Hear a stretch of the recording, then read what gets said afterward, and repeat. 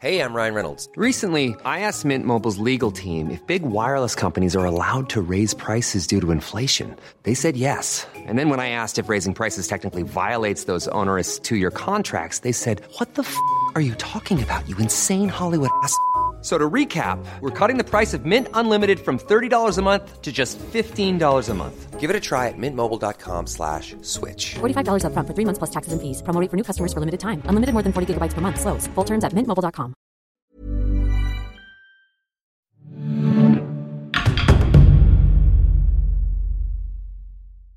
History Hit and Assassin's Creed presents Assassins vs. Templars. Real histories of the secret orders.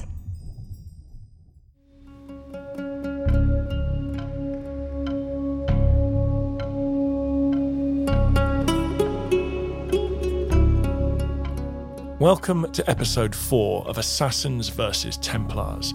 I'm Dan Snow, and this is a special collaboration between History Hit and Ubisoft, the masterminds behind the Assassin's Creed games. This series explores the real history behind the secret societies that inspired the Assassin's Creed franchise, the Assassins themselves, and the Templars. So in every episode, we're diving deep into the Crusades. We're talking about everything from the myths of the Grail to discovering the real people who inspired the key characters of the game. In this episode, it's Robert de Sablé, one of the main antagonists from the original Assassin's Creed game. Who was he? What did he accomplish? Was he that athletic? And why do we remember him today? The man who's going to answer all those questions for us is Peter Edbury. He's an emeritus professor in the School of History at Cardiff University. Enjoy. Peter, thank you very much for coming on the podcast. Thank you. Thank you for having me. Listen, every great game needs a great evil genius, an antagonist. Assassin's Creed has got that. We got Robert de Sablé. Tell us about this man. Robert de Sablé was from Western France. Sablé itself is sort of more or less halfway between Le Mans and Angers, and it was an important lordship, and he was the hereditary lord of Sablé, came to inherit the place around about 1160.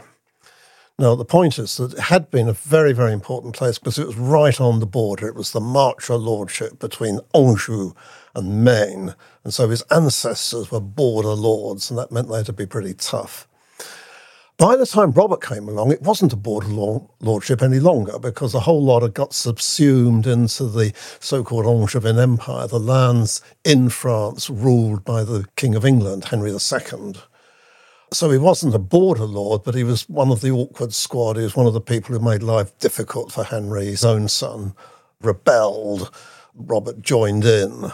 That's the problem with the Plantagenet family. The sons all went a bit rogue, didn't they? Yes, it was a pretty sort of volatile situation.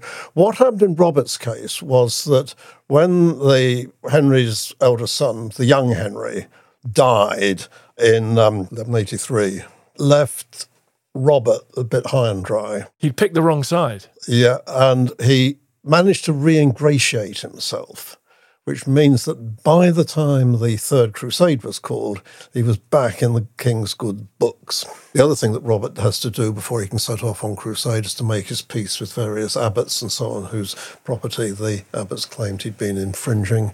There's quite a lot of sorting out of lawsuits and so on going on, because Robert wants to be squeaky clean if you're going on crusade.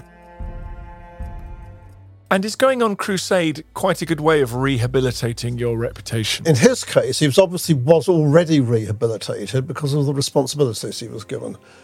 Basically what happens is that the crusade is called in 1187. Robert, as Lord Henry II, is a bit sort of standoffish about this, but then he dies, and Henry's son, Richard the Lionheart, Richard I, takes the lead, and Richard entrusts Robert with a group of others as his naval commanders. His job is to bring the ships round from England through the Straits of Gibraltar en route for the Holy Land, basically. And so Robert has the warlike instincts of his forebears. He's a warrior. Yes, he's a warrior, and he joined the king in Sicily. He's known to have been personally involved in negotiations with the King of Sicily. They sailed on to Cyprus, which Richard conquered. We know Robert was with them at the time because he turns up in a document. And then they reached the Holy Land. So Robert de Sablé is the main antagonist in Assassin's Creed. Before he even goes on crusade, is there any sense he's more or less villainous than anyone else in this period? No, he's also quite a sort of typical type of these people. And is he involved with the Templars, the religious order? Not specifically, but, and this is the interesting thing, his great-uncle had been the master of the temple.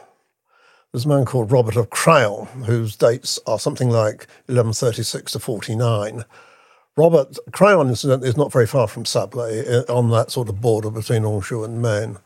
And Robert had been the master of the temple at a time when the Templars got an enormous amount of their endowments.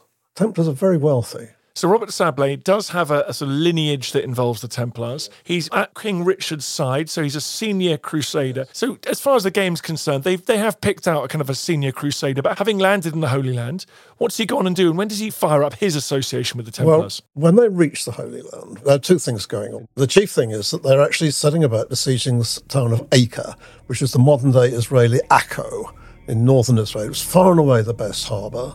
And it's also already identified as the sort of chief commercial centre.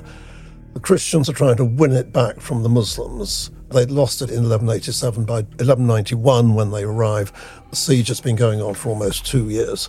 Richard and the King of France, who arrived a few months earlier, bring it to a very speedy conclusion. The other thing that's happened is that the previous Master of the Temple was a man called Gerard of Ridderford, and he'd actually died in a skirmish during the siege of Acre back in 1189. So in other words, there has been no master of the temple for about 18 months by the time these people get there. And what seems to have happened was that Robert joins the order and he's immediately elected master. Now you say, that's a bit funny.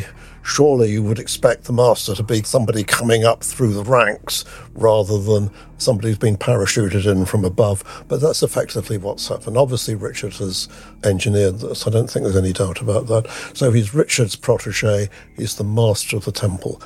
Interestingly, the other great military order, the Hospitallers, another of Richard's cronies, is the master at the same time. So Richard has got a full house, basically.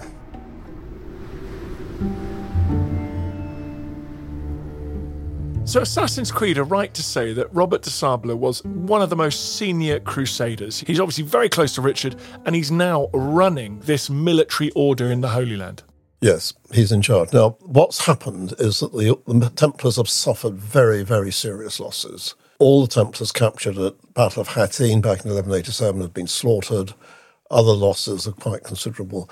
The probability is that there are not so many Templars around, and more to the point, there are not very many experienced Templars. People who are experienced with the local warfare, experienced with the local conditions. But Robert isn't either. He's fought a lot in France. Exactly, no, yes, Robert's another one. Now, presumably what happens is that those Templars who are survivors are very much sort of look to give sort of day-to-day advice as to what you can do. After all, what are you going to do if you're running an army? Well, you've got to find food, you've got to arrange transport, you've got to have horses. One of the big problems you see with going on crusade is that horses don't like going on boats, especially little boats. So you bring your horse with you from the west on crusade. It's going to take quite a number of days before it's in a fit state to bear the weight of your body on its back after it's been cooped up in the hold of some ship. So, there's all sorts of problems, and these are the sort of practical problems that you have to get. I noticed from Assassin's Creed that he was obviously an extraordinarily athletic man who sort of did all sorts of running across roofs of houses and so on. There's no portrait of Robert. We assume he was active as a warrior, but whether he was a sort of man of great physical prowess or not, we've no idea.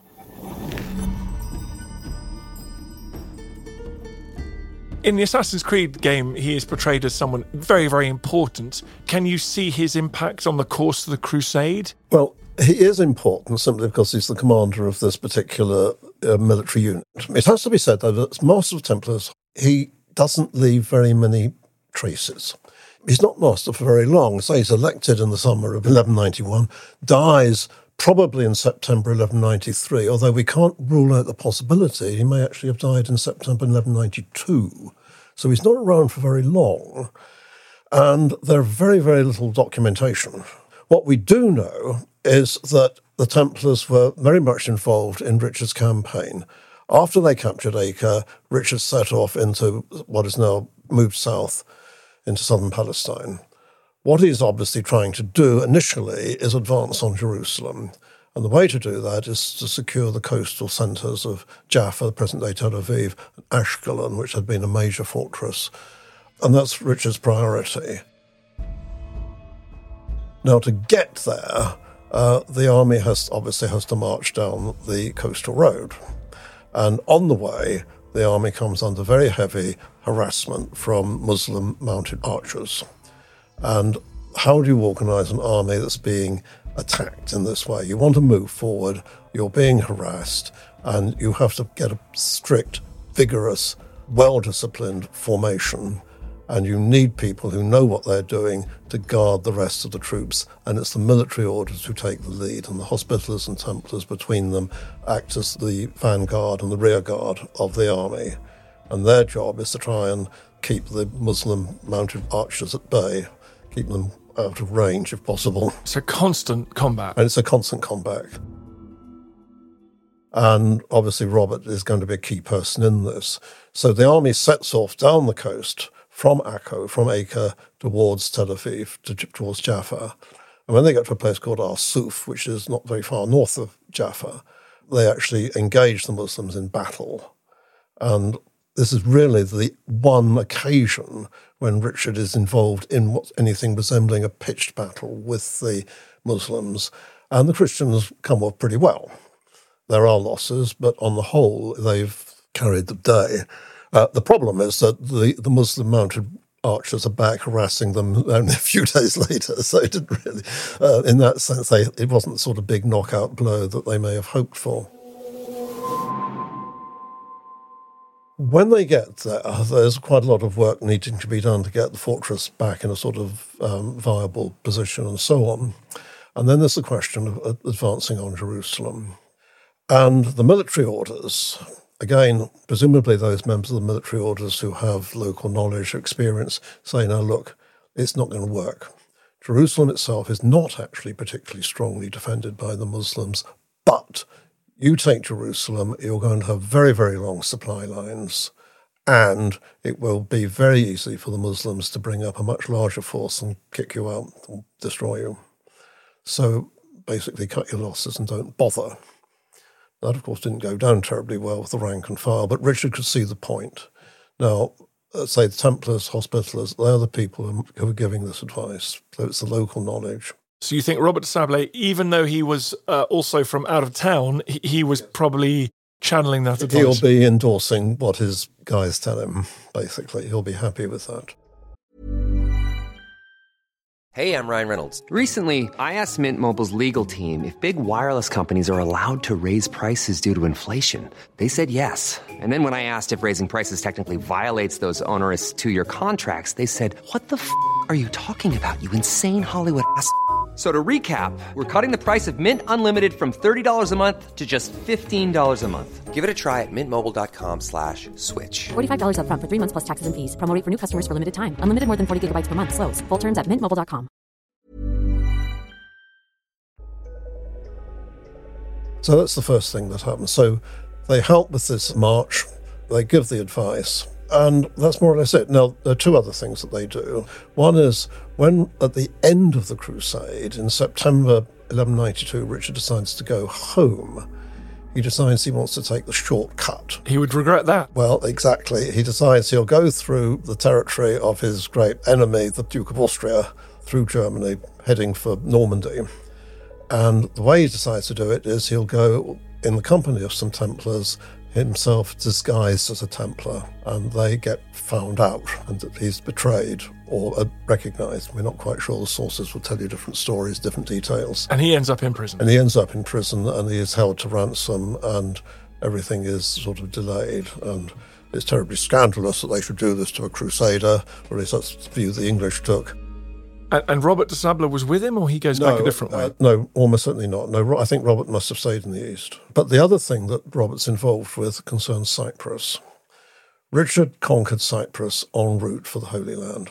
Cyprus was not held by the Muslims, it was held by the Christian Greeks in the person of a man called Isaac Doukas Komnenos, who was basically was a member of the Byzantine imperial family who'd gone rogue and effectively had usurped power in Cyprus, styled himself emperor, but I don't know whether you can really call yourself emperor of Cyprus because it's not a very big place, really.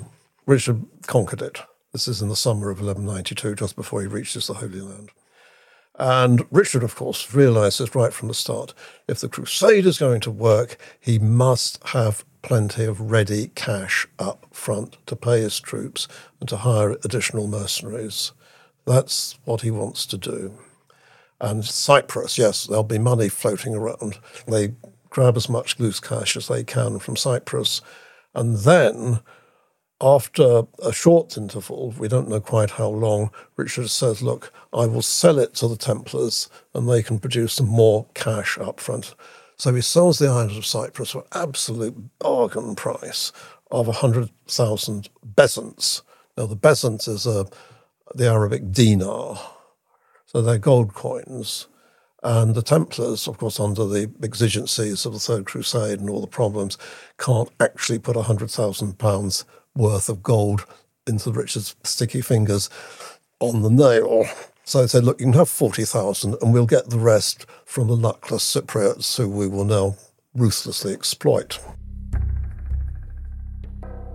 So what they do is they send a fairly small force of Templars to take charge of the island. Now, consider the implications. Had this worked, Cyprus would have become a Templar island. It would have been rather like the later history of Hospitallers in Rhodes and then much later on in Malta. It would have been their own sovereign state. It's what the Teutonic Knights had in Prussia. The Templars would have had in Cyprus. And it is actually quite, the might have been, is really quite stupendous, really.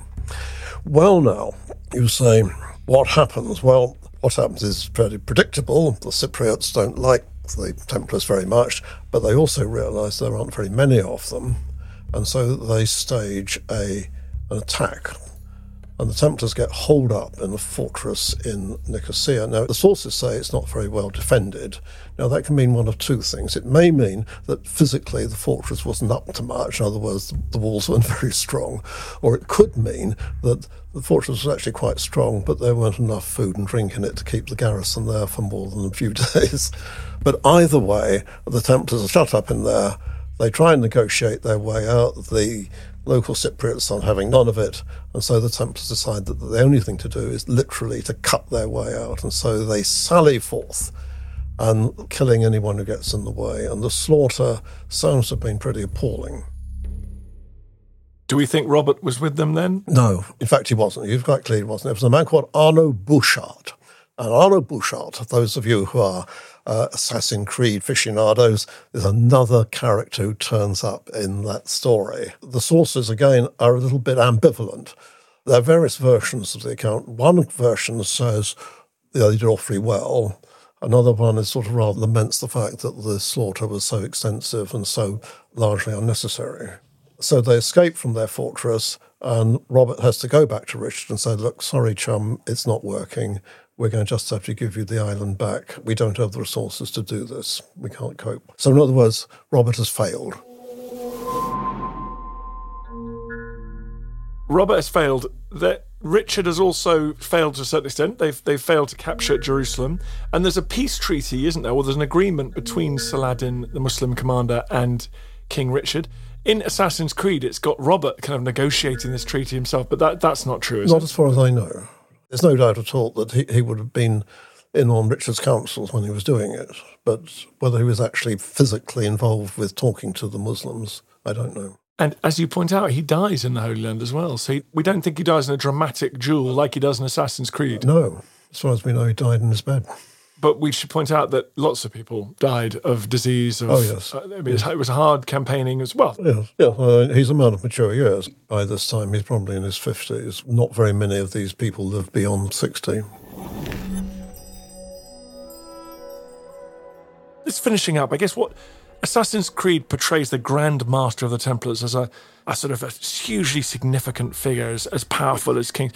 Do you think that was realistic, or does it depend on the health of the Temple at the time, whoever was in the office? Well, they were powerful, and of course what happens is that after the Third Crusade is over, they get much more powerful. Basically what happens is that a lot of the territory that the Christians lose, they never get back, or they never get back securely. On the other hand, the Templars have still got all their estates in the West and their recruiting grounds in the West, so they've still got their wealth. And essentially what happens is the Templars and the Sister Order, the Hospitallers, are more important in the years that follow the Third Crusade than they had been previously. Before 1187, you have this rather odd situation developed. The king relies on the military orders because he needs their manpower, he needs their wealth, but on the other hand, he doesn't control them, he doesn't rule them. The military orders are only answerable to the Pope. And that means that although the military orders, both Templars and Hospitallers, are an enormous asset, their troops are not under direct royal control. And the other thing that needs to be said is that in the 12th century, at least 3 of the masters are men rather like Robert, who've been jobbed in, not by the King of England as a crusader, but by the kings of Jerusalem. Men who had been royal officials, who'd been high in the king's service, and then suddenly appear as the master of the orders. So again, it looks as if the sort of manoeuvre that Richard had tried had previously been played successfully by the various kings of Jerusalem. Peter, thank you very much for coming on this podcast. Well, thank you very much.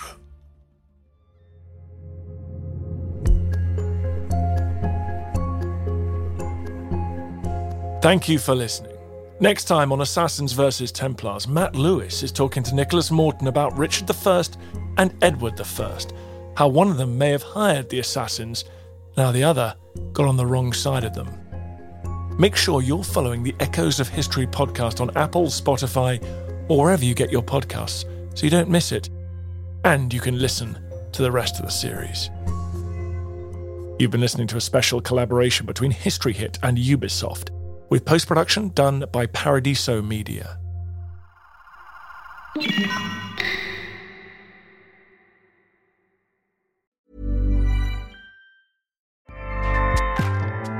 Acast powers the world's best podcasts. Here's a show that we recommend. The Real Housewives is a guilty pleasure for most, but if you're looking to not feel guilty about that pleasure, tune in to Everything Iconic with me, Danny Pellegrino, where I break down all the messy moments and behind-the-scenes antics of Bravo's popular franchise. And on Everything Iconic, I also interview celebrity guests like Kelly Ripa, Keke Palmer, Drew Barrymore, Cameron Diaz, and more about their guilty pleasures, their past work, and so much more. So if you're pop culture obsessed and find yourself watching way too much reality TV like me, tune in to Everything Iconic with Danny Pellegrino, wherever you listen to podcasts. Acast helps creators launch, grow, and monetize their podcasts everywhere. Acast.com.